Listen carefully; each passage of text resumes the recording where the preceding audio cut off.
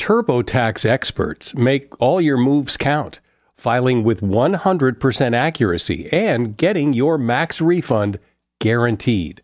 So whether you, say, started a podcast or side hustled your way into some great concert tickets or sold some cherished Hollywood memorabilia, switch to TurboTax and make your moves count. See guarantee details at turbotax.com/guarantees. Experts only available with TurboTax Live. Today on Something You Should Know, brilliant ways to feel more confident in situations where you feel just the opposite.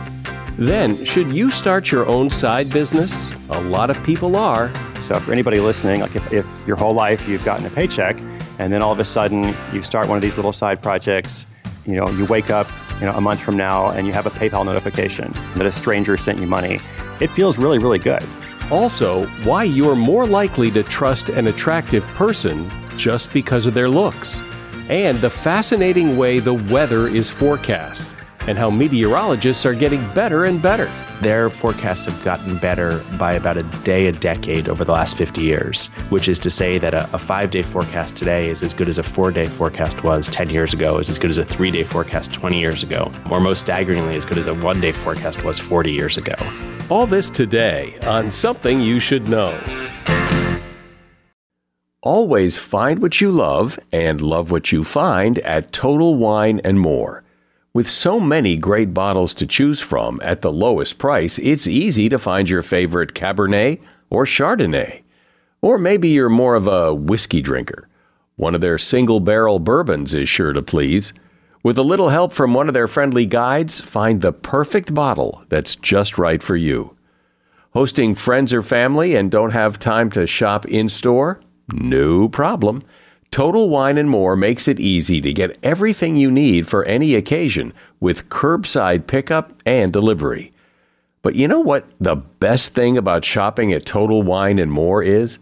That every bottle comes with the confidence of knowing you just found something amazing. With the lowest prices for over 30 years, find what you love and love what you find. Only at Total Wine & More. Curbside pickup and delivery available in most areas. Visit TotalWine.com to learn more. Spirits not sold in Virginia and North Carolina. Drink responsibly. B21. Something you should know. Fascinating intel, the world's top experts, and practical advice you can use in your life. Today, Something You Should Know with Mike Carruthers.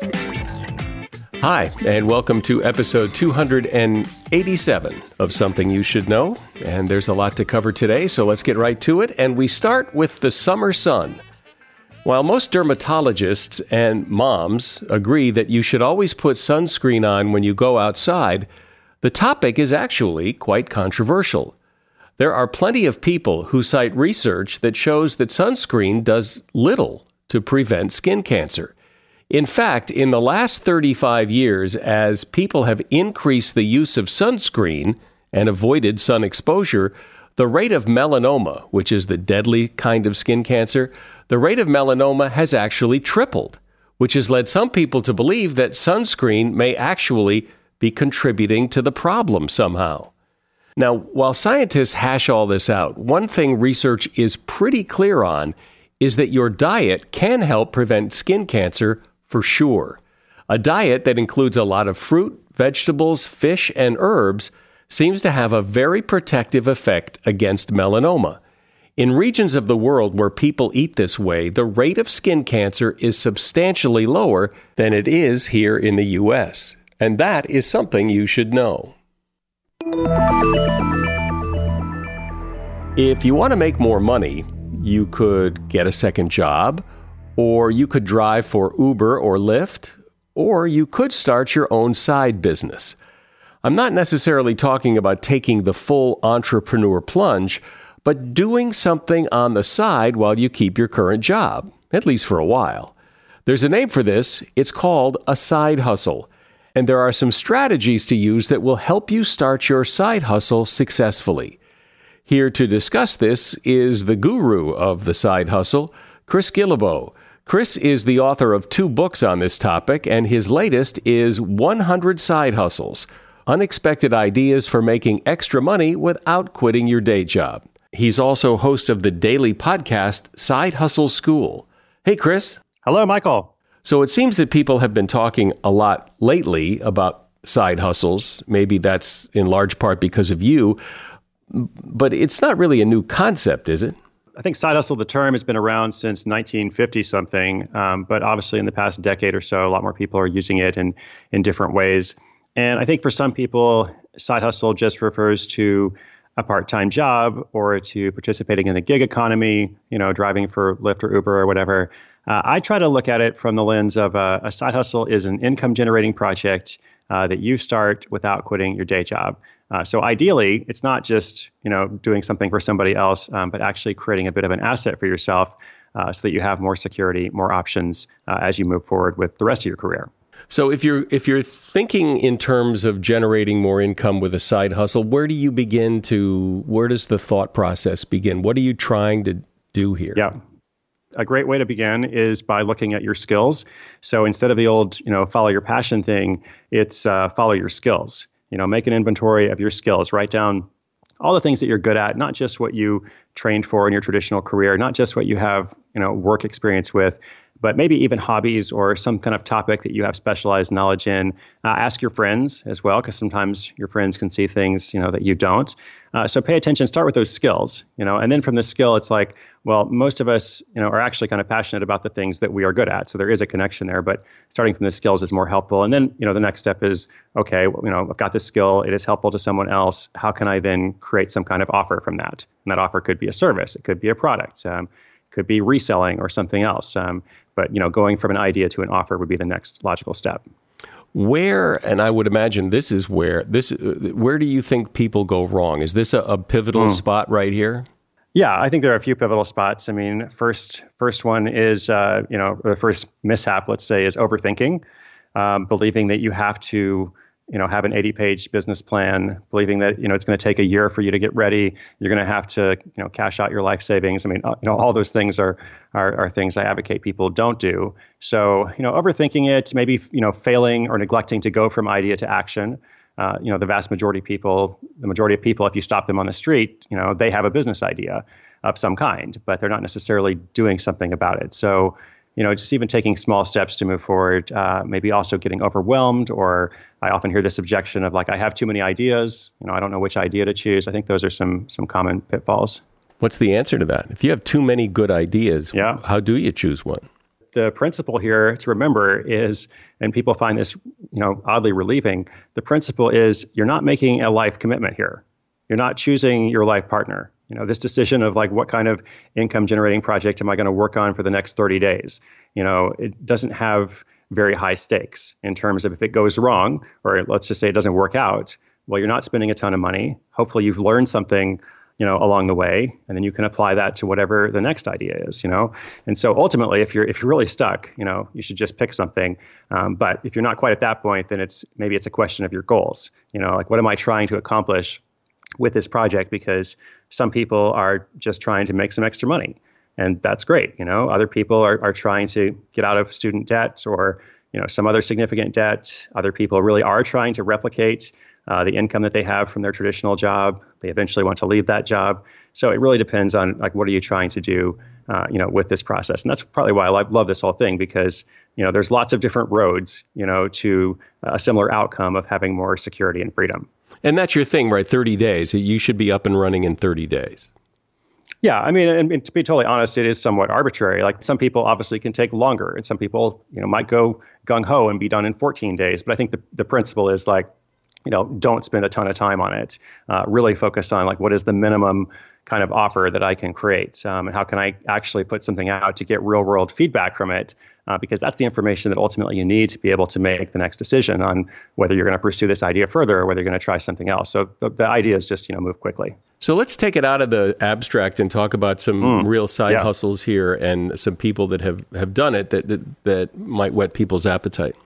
So let's talk about problems and solutions. Last night at my book event in Portland, Oregon, I met Brittany Finkel, who's actually in the book, but I hadn't met her before. And her story is She's a buyer for luxury brands. She works for a company, but she has 3 older sisters, and she'd been part of planning all 3 of their weddings.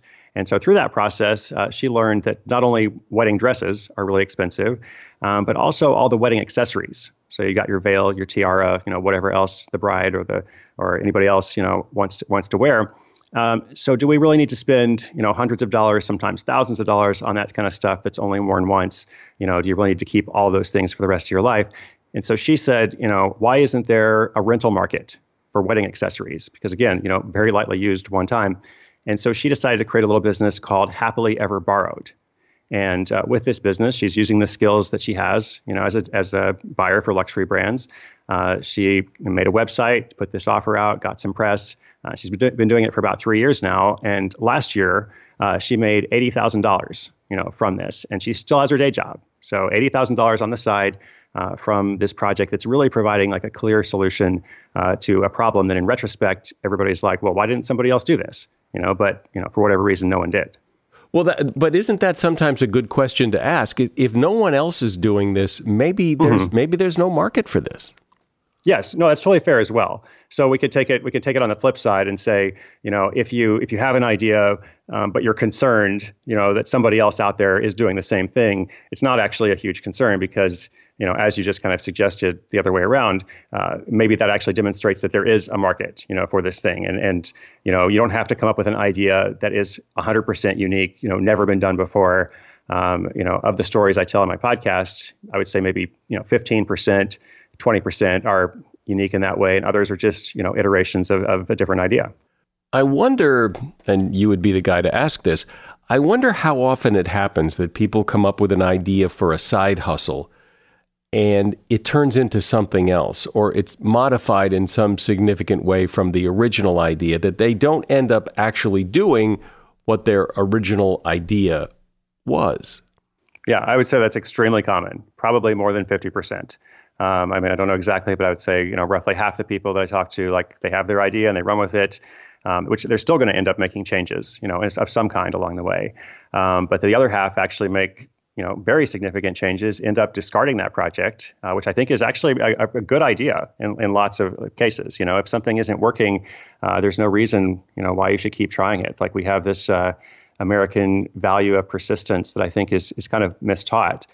Because ultimately the predictor of success is not persistence, it's adaptation, and like you hear these stories about so-and-so failed, 40 times, before he succeeded on the 41st attempt. And whenever I hear that, I'm always like, well, what else could he have been doing, for all those 40 attempts? He could have changed, projects. So that's another reason why people do get hung up because they try something and it doesn't work and they think that they're a failure rather than understanding, that thing may have given them knowledge or experience to go into something else. Of course, you write about and highlight and profile the success stories, but I wonder, are they the exception or the rule? Every success story has failure or mishap or mistakes, or setbacks. I don't know statistically, right? Like how many people attempt this and then give up for whatever reason. But I would always caution people to say, like, if you encounter these setbacks, understand that every successful person encounters setbacks. So the question then is like, how do we deal with that when we encounter it, as opposed to like, how am I going to just avoid that entirely? What I like about this is that so much of the entrepreneurship idea implies that you need to take the plunge, that you need to really dive in headfirst into the deep end and hope it works. And what you're talking about is a lot less risky. You're starting something quickly, you're starting it small, and if it doesn't work, it's not the end of the world, but at least you tried, because you don't want to be 5-10 years from now or the end of your life looking back wondering, what if I had? Exactly. I mean, that's very similar to something I say pretty much every night on the book tour. I'm like, just imagine your life at some point in the future. You've got this idea. Maybe you're not even sure exactly what the full idea is, but you've got this inkling of something. You got like even a vague desire. Fast forward in your mind, a year from now, 18 months from now, whatever the time period is, and just think about how you will feel if you actually move forward with this and if you actually make progress. And I firmly believe that, if people do move forward, even take the small next step, whatever it is, they're going to feel better than if they didn't. And I actually believe that's true regardless of the outcome. I think it's actually independent of what the actual result is, because just making progress, just taking that step, resolves that what if question in your mind. And as I said, maybe it'll be a big success, maybe it won't. But if it isn't, hopefully it will lead you to something beyond that through that experience. I'm speaking with Chris Guillebeau, who's author of the new book, 100 Side Hustles. Just Capital is a nonprofit that tracks which companies are a force for good. Companies like Bank of America, which just earned the Just Capital seal. Bank of America is ranked #1 for ongoing commitment to their workers, with initiatives like Sharing Success, which awarded 97% of their teammates additional compensation, nearly all in stock. This is the program's 7th consecutive year, awarding more than $4.8 billion in total. Visit justcapital.com to learn how a just business is a better business. Furnished by Just Capital. If you need to hire, you need Indeed. Indeed is your matching and hiring platform with over 350 million global monthly visitors according to Indeed data, and a matching engine that helps you find quality candidates fast. And Indeed doesn't just help you hire faster. 93% of employers agree Indeed delivers the highest quality matches compared to other job sites, according to a recent Indeed survey. With Indeed, everything hiring is all in one place, and it makes it so easy. Leveraging over 140 million qualifications and preferences each day, Indeed's matching engine is constantly learning from your preferences. The more you use Indeed, the better it gets. Join the more than 3.5 million businesses worldwide that use Indeed to hire great talent fast. And listeners of this show will get a $75 sponsored job credit to get your jobs more visibility at Indeed.com/podcast. Just go to Indeed.com/podcast right now and support our show by saying you heard about Indeed on this podcast. Terms and conditions apply. Indeed.com/podcast. Need to hire? You need Indeed. So, Chris, let's talk about some real people who have taken the side hustle idea and really run with it. A story I really like to tell is this guy named Mark from South Carolina, and he goes on vacation to Austin, Texas, walks into an upscale men's store and sees a candle for sale for $80. And, the first thing he thinks is, well, that's ridiculous, $80 for a candle. And the second thing he thinks is like, how can I sell those? Like, I want to sell $80 candles, nice work if you can get it. So, he didn't go back to school and get a master's degree in candle making or business or anything else. He went back home and just kind of figured it out. He watched YouTube. He watched YouTube tutorials and just kind of practiced on his own. And then obviously it wasn't just the making of the candles. He applied some marketing to it. He really created this brand called Meeting and Market, which is named for this historic intersection there in Charleston. And now he's selling these candles, on Amazon, making several $1,000s a month, from them, largely passively. So that's one example. Just really quickly, another one, there's a woman who's a bit older who ended up making this course all about baking sourdough bread. And I think this is so interesting because, the first course she made was very, very old school. It was filmed with an iPhone in her kitchen with bad lighting. She's just talking to the camera about baking bread. And for whatever reason, it really went over very well on Udemy. And she ends up making, a second course, a third course, all about baking sourdough bread. Like, she's really kind of owning this niche. And she ended up making something like $80,000, from these courses. And it's so interesting because you think, well, there's all kinds of ways to learn to bake bread. Like, I don't have to buy her course, right? But it seems, that she's able to forge this connection with people enough that, when they stumble upon the trailer or whatever, they find it valuable. And that has completely transformed her life. I mean, this money was like, she actually wasn't very well off, and this was the most money she'd made in a long time, and was able to put a down payment on the first home she'd ever owned. So, this can be incredibly freeing and bring, so much joy and transformation to people's lives if they take that leap. I would imagine a big problem or a big challenge for people who start a side hustle is the challenge that any business has is finding customers, because it's great to have an idea and it's great to be able to make a really shiny something or to have a $80 candle, but it's no good if nobody buys it if you can't find those people that are likely to buy it, and which takes it into the realm of sales. And a lot of people, when they think about sales and marketing, think, I have no clue. Right. Well, I encourage people to think of marketing essentially as connecting. And it doesn't have to be this cold call situation. I think if you think about it from the front end, like, here's my idea, right from the very beginning, before you get very far along, you need to have an answer to the question, how is this idea going to make money? It's not something that should be, figured out later in the process. So I think in the case of the candle guy, he had wanted to sell something on Amazon. He was reading up a lot about this process of how people ship products to an Amazon warehouse, then they handle fulfillment, et cetera. So he did a lot of research into what's the best way to master that, And there's lots of different approaches, for how you're going to sell, how you're going to ship a product, whether it's digital, whether it's physical, et cetera. So I definitely think that, research is helpful. But if you have an idea in the beginning of who your ideal customer is, it's going to make a huge difference compared to, my customer is everyone out there. It's not a good way to move forward. Well, that example brings up a question and a problem that I know exists for a lot of people. I've seen it myself. And that is, you can do research on the internet.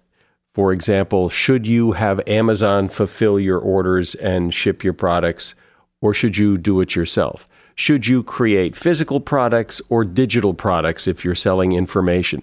And you can find people arguing both sides of the case and leave you paralyzed, not really knowing, well, what should I do? Right. Well, maybe the best way is, that's absolutely true. Maybe the best approach is to go back to where we started the conversation.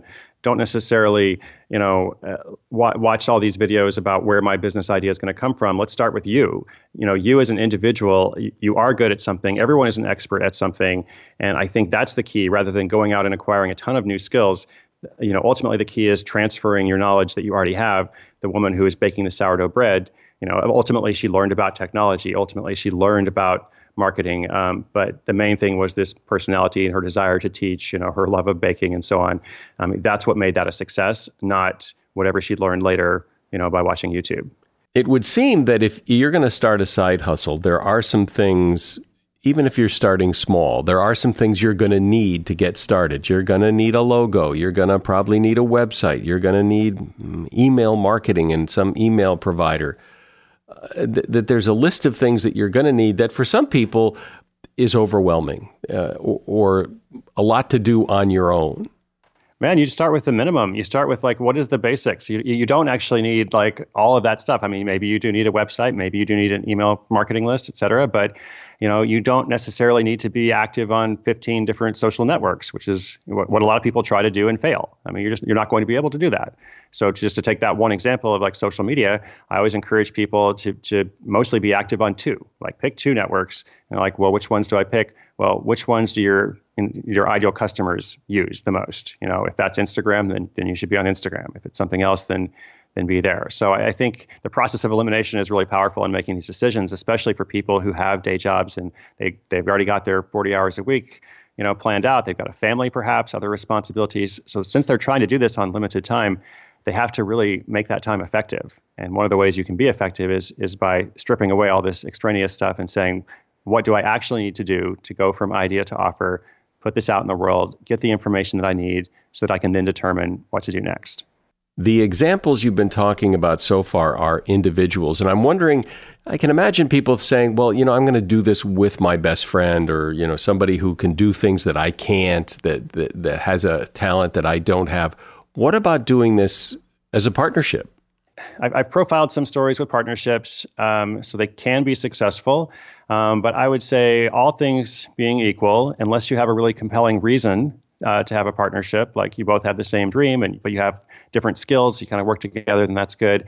Unless you have a compelling reason, don't do that. Do it on your own. Because for every story that I featured of a successful partnership, there are so many more of a story that just features one person, but it began as a partnership.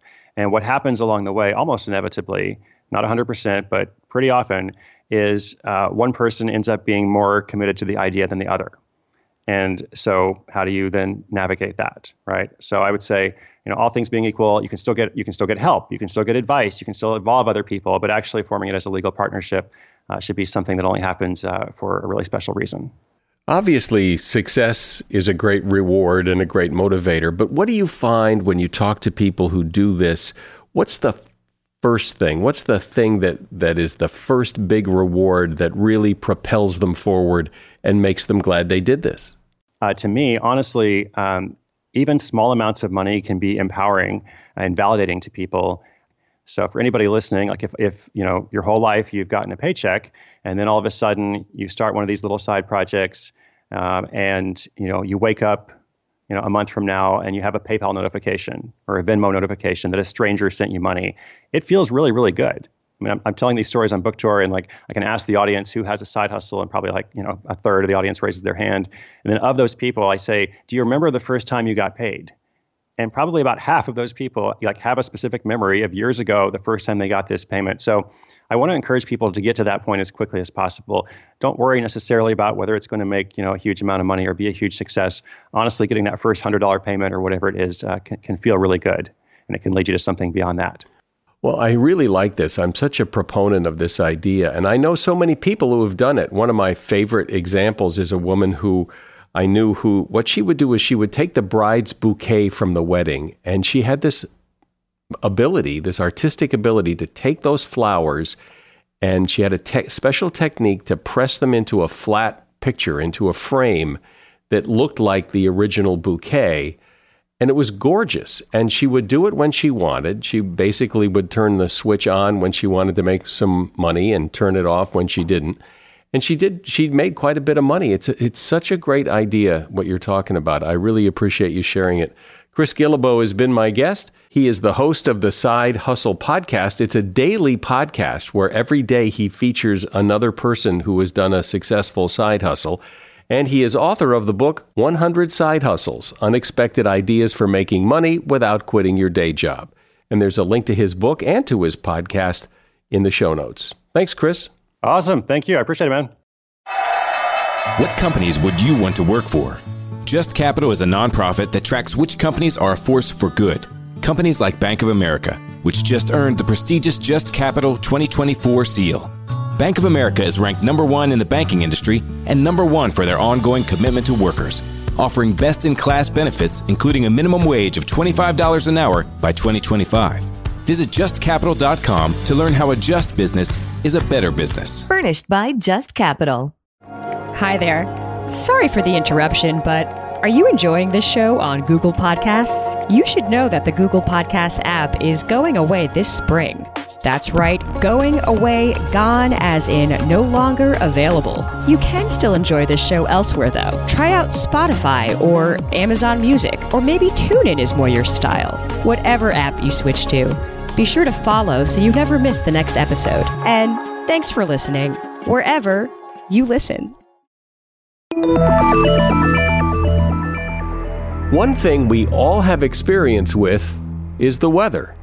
I'm sure there have been times in your past when you counted on a weather forecast that did not come true. It rained when it wasn't supposed to, or it didn't snow when you were told it would, or it was supposed to be a hot and sunny day and it turned out to be a cloudy and dreary day.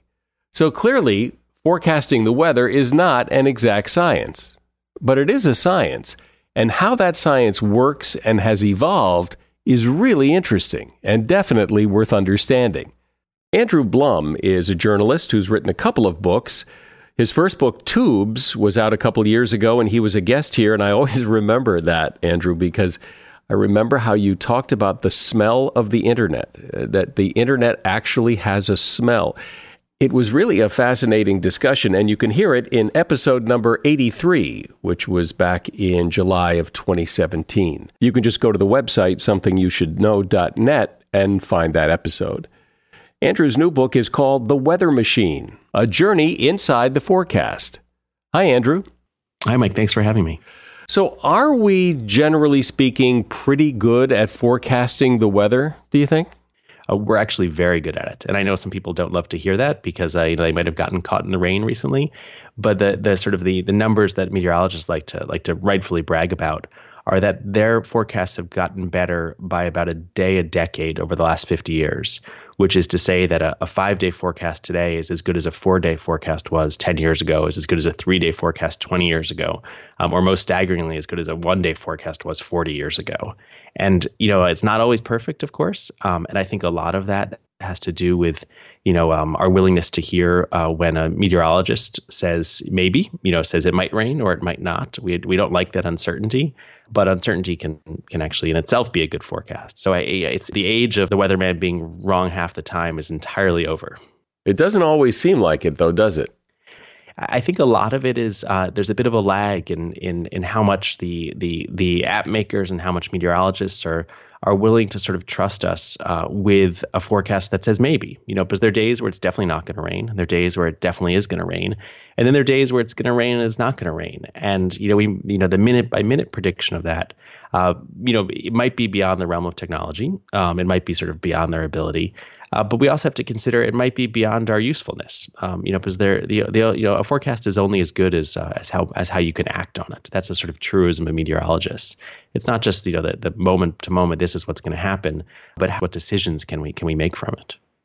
And this may be a case of you tend to notice when things go wrong more than when they go right.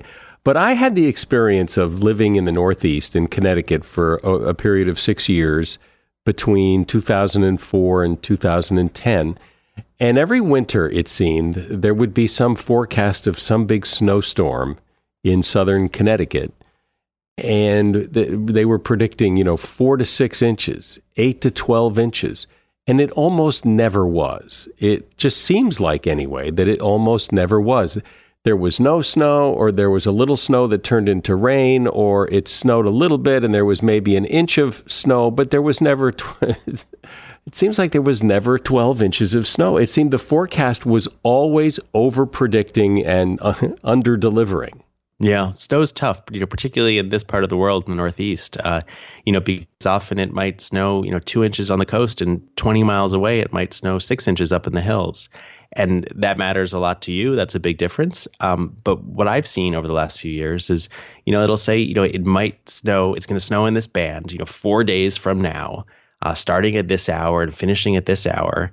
And you can see the sort of the drift in the weather maps and then the snow accumulation maps. They might be off by 10 miles, by 20 miles, which in the context of days, in the context of the planet, is really nothing. In the context of were you able to get out of your driveway? I understand certainly is a big deal, but it's interesting. I just think we're there's a bit of real lag between what our technology, or the technology the forecast has given us, and our willingness to say, okay, I understand it's going to snow, but I understand that this is the band of uncertainty. This is what I can't quite know, and I frankly have to be prepared for both possibilities. And that's as much a kind of social science issue as it is a weather forecasting or meteorology issue. So take me on a little journey here of where the idea came from, where somebody said, let's try to predict what's going to happen, and how that evolved. Yeah, it's a great story. I mean, the first thing that has to happen is you need telecommunications. The first thing you need is the telegraph, because you can't begin to think about what the weather is going to be in different times if you don't know what the weather is in many places at the same time. So it's the first step is kind of having being able to draw a weather map of simultaneous conditions all over the place. And for that, you need some way to communicate faster than the weather itself. So that's kind of ingredient number one, is the telegraph in the 1840s and 1850s. Ingredient number two comes from a Norwegian meteorologist, a guy named Wilhelm Bjerknes. And at the turn of the century, most famous paper published in 1904, he said these equations of physics can actually predict the evolution of the atmosphere and the creation of weather. And he had no way to calculate those equations, and he wasn't entirely right, but he was pretty close. But the key thing that he did, and that he was right enough about, was that if you could write an equation, if you could put it in math, then you can prove very clearly each day if you were right or if you were wrong. So he kind of made a way of having turning the weather into a kind of science experiment. And as soon as that happened, you could begin to refine those equations, month by month, year by year. And as a result of sort of that insight that the weather is a kind of daily science experiment, the weather forecast is a daily science experiment, by the time we had computers and satellites in the 1960s and 1970s, this started to work. And in the 40 years since, it's gotten better step by step, because not only can you sort of refine the equations each day and sort of see if they worked better the next day, but you can go back and you can test your new equations against all of the past weather that you have on record of the past 10 or 20 years. And it's really that step-by-step iteration, but using the real equations of physics of the atmosphere that has led to this more remarkable forecast, or really this course of improvement that's been remarkable.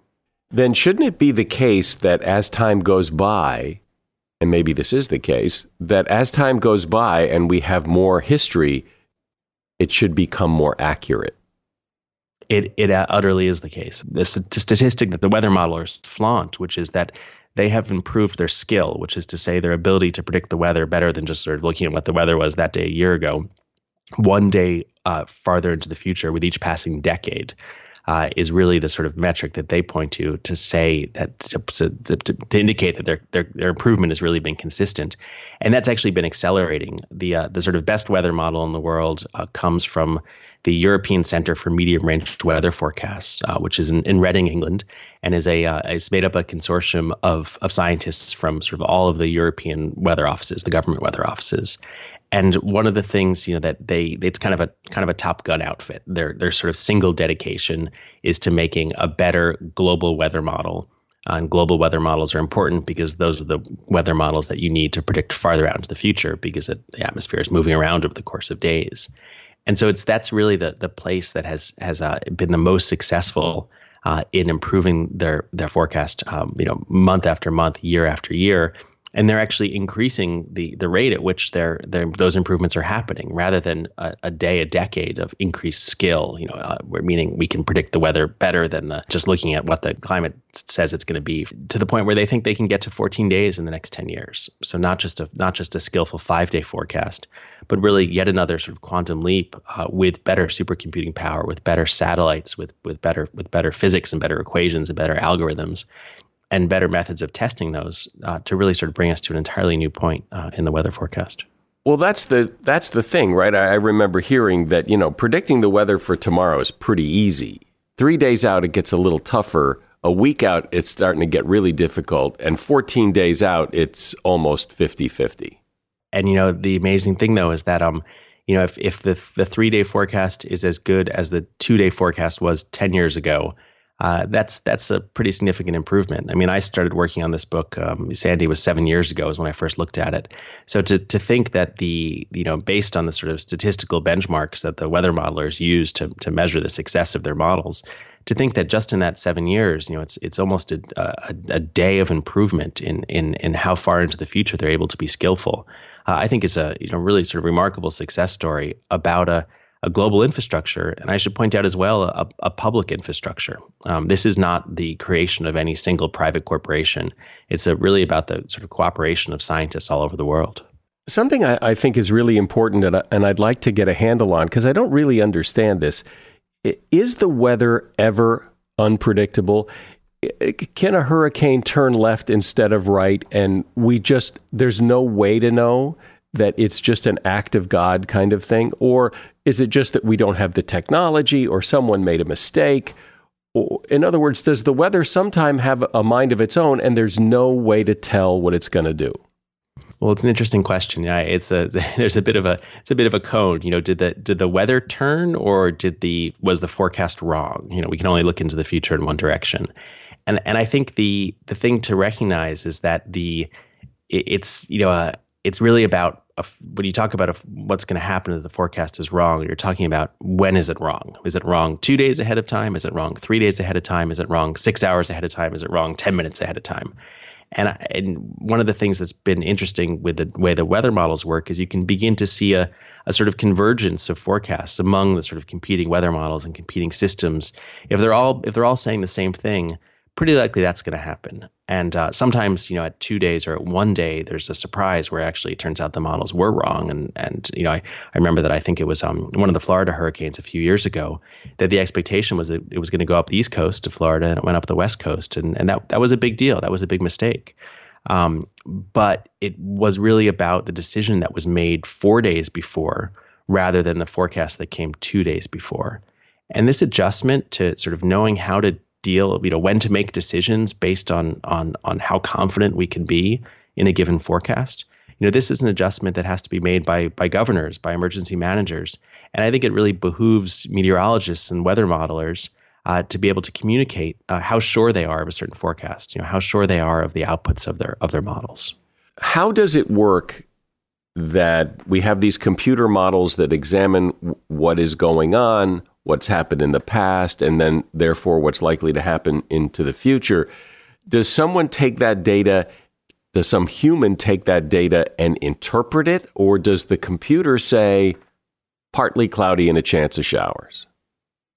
First, I want to clarify one thing you pointed out there, that it's these computer models are not taking the weather statistics or weather experience of the past and sort of extrapolating what might happen in the future based on what happened in the past.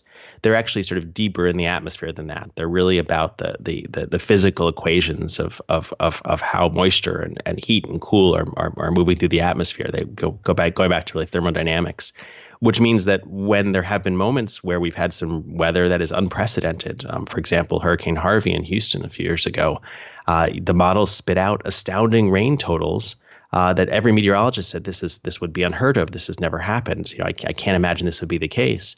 And it was the case because the models don't have that kind of human bias of what hasn't happened in the past won't happen in the future. Now, to answer the other part of your question, I think yes, the models produce outputs, and it is the job of human meteorologists to interpret those outputs. But we're at an interesting sort of threshold with that because while certainly, especially in predicting impacts and saying, oh well, if the sleet's going to happen, then I know that the I-95 is going to be a mess. That's still the job of humans. But I've observed over the last few years that there are often cases where the best weather models are second guessed by human meteorologists who are kind of going on gut instinct, who perhaps haven't really come to terms with the success of these weather models.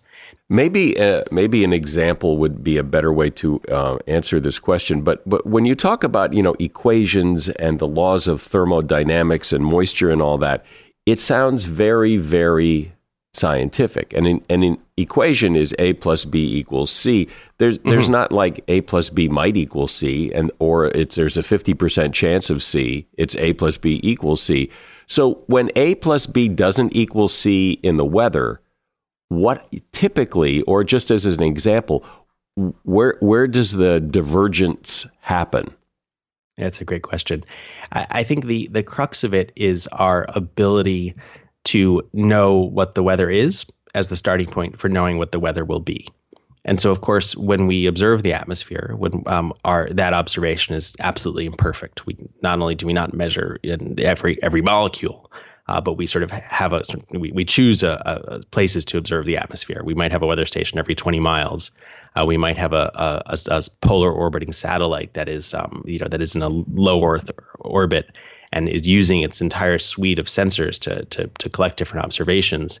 But perhaps it's only orbiting, its complete orbit might take 12 hours, and so the observations from one point might be older than the observations from another point. So I guess part of the weather modelers really hold dear is that their equations aren't wrong, but their observations of the atmosphere might not be quite precise enough. And so that disconnect between our ability to know what the weather is in order to know what the weather will be has been the kind of bugaboo for modelers for basically a century. And one of the things that's made the weather forecast better is that our ability to know the present state of the atmosphere, as they say, to know what the atmosphere is doing at this moment, has improved dramatically, particularly with the satellites that offer global coverage. 40 years ago, when there weren't satellites over the southern hemisphere, it was very hard to make a good get a good forecast several days in advance because you didn't have a picture of the entire Earth's atmosphere. You only had the places where the weather was observed, and not only in just the northern hemisphere, but really only over land. And so it's really sort of that extra observation that's one of the key legs of the stool that allows for then a better prediction forward in time. It's not that the equations are wrong; it's that we don't really know quite what to put into them. So I wonder, is it the case that certain kinds of weather or certain places in the world are more or less difficult to forecast? Is winter weather easier to predict than summer weather? Is Australian weather really tricky? Or is weather? No, I think there are definitely places in the world that are easier to forecast than others. That said, though, because of these new capabilities particularly the weather satellites, and the weather satellites have really been the key to the whole system in terms of improving forecasts, because they do provide a uniform coverage of the Earth. It's not just about, at LaGuardia Airport where there's a weather station, or it's not just about, the dense network of stations over wealthier nations as opposed to over poorer nations. It really is the satellites that have brought a kind of a cohesion, a kind of equality to the way that they look at the atmosphere. Well, and you just brought up like San Diego, the weather the weather's the weather. It's pretty much the same all the time. It rains once in a while, but is it the case that extreme weather is particularly difficult to forecast compared to sunny 75-degree weather? I think it's the stakes for the forecast are certainly higher, but one of the things that the models have really sort of proven their amazing worth with is for our, frankly, new weather regime. We are every meteorologist will acknowledge that that we are living in a new age of weather. That this is things are doing the weather is doing strange things. Storms are bigger, temperatures are more extreme, and as that happens, it's not about the meteorologists recalling what had happened in the past, and it's not about their instinct or their intuition based on the data at hand. It really does put more weight on the capabilities of the weather models to go deeper into the atmosphere, to calculate hundreds of millions of observations, and to do that with regularity in a way that proves their worth every single day. That has sort of brought us into a new age of forecasting for a new age of weather. Will the future of weather forecasting eliminate things like, there's a 50% chance of rain? Because, what do you do with that?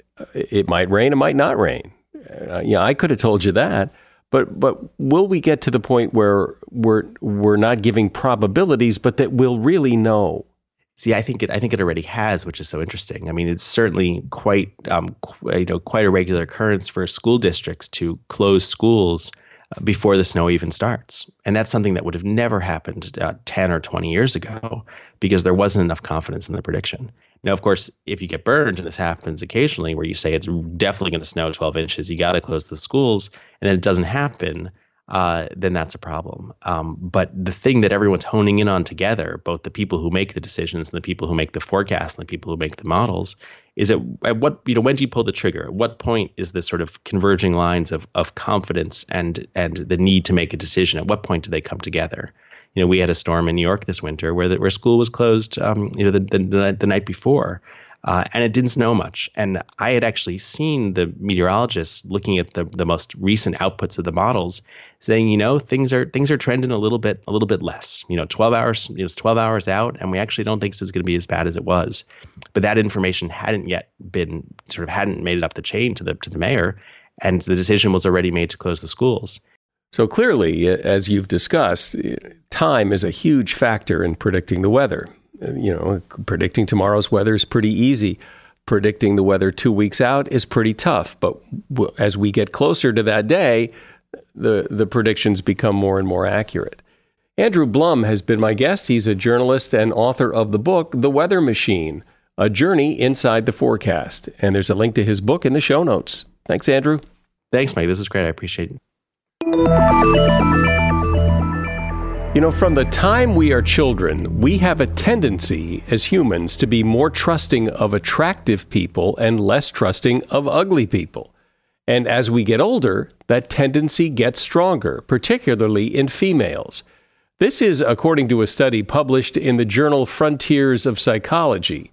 This is further evidence that supports something called the beauty stereotype. This describes the phenomenon whereby more attractive people are also considered smarter and more sociable and more successful. Other research has shown that attractive people are treated better by their peers and preferred by newborn babies, and now we can add trustworthiness to the list. While we try not to judge a book by its cover, it seems that when it comes to sizing up people, it's just something we do. We're born with a tendency, and it only increases with age. And that is something you should know. Before you go, just take a moment and leave a rating and review for this podcast on whatever podcast platform you're listening to right now. I'm Mike Carruthers. Thanks for listening today to Something You Should Know. No matter what moves you made last year, TurboTax experts make them count. Did you maybe buy a second property to rent out? That's a move. Did you go back to school to get your degree? That too is a move, a smart move. Did you commute to work across state lines? You see, that's a move. Did you relocate for a fresh start? Well, that's the definition of a move. Maybe you moved into a houseboat instead of a house. Or perhaps you crushed it in the stock market in 2023. TurboTax experts make all your moves count, getting you every credit and deduction you deserve, filing with 100% accuracy, and getting your max refund guaranteed. Switch to TurboTax, make your moves, and they will make them count. See guarantee details at turbotax.com/guarantees. Experts only available with TurboTax Live. Movies, TV shows, books, podcasts, and more. It's What Women Binge with Melissa Joan Hart and her friend Amanda Lee. We have Lauren Bosworth with us. Yay! The Hills. So what is like your number one question from fans? The primary question I still get asked was, "What is it real?" In 2024, to me, is a surprising question to get because I feel like everybody has been through the reality TV gauntlet at this point. What Women Binge, wherever you listen.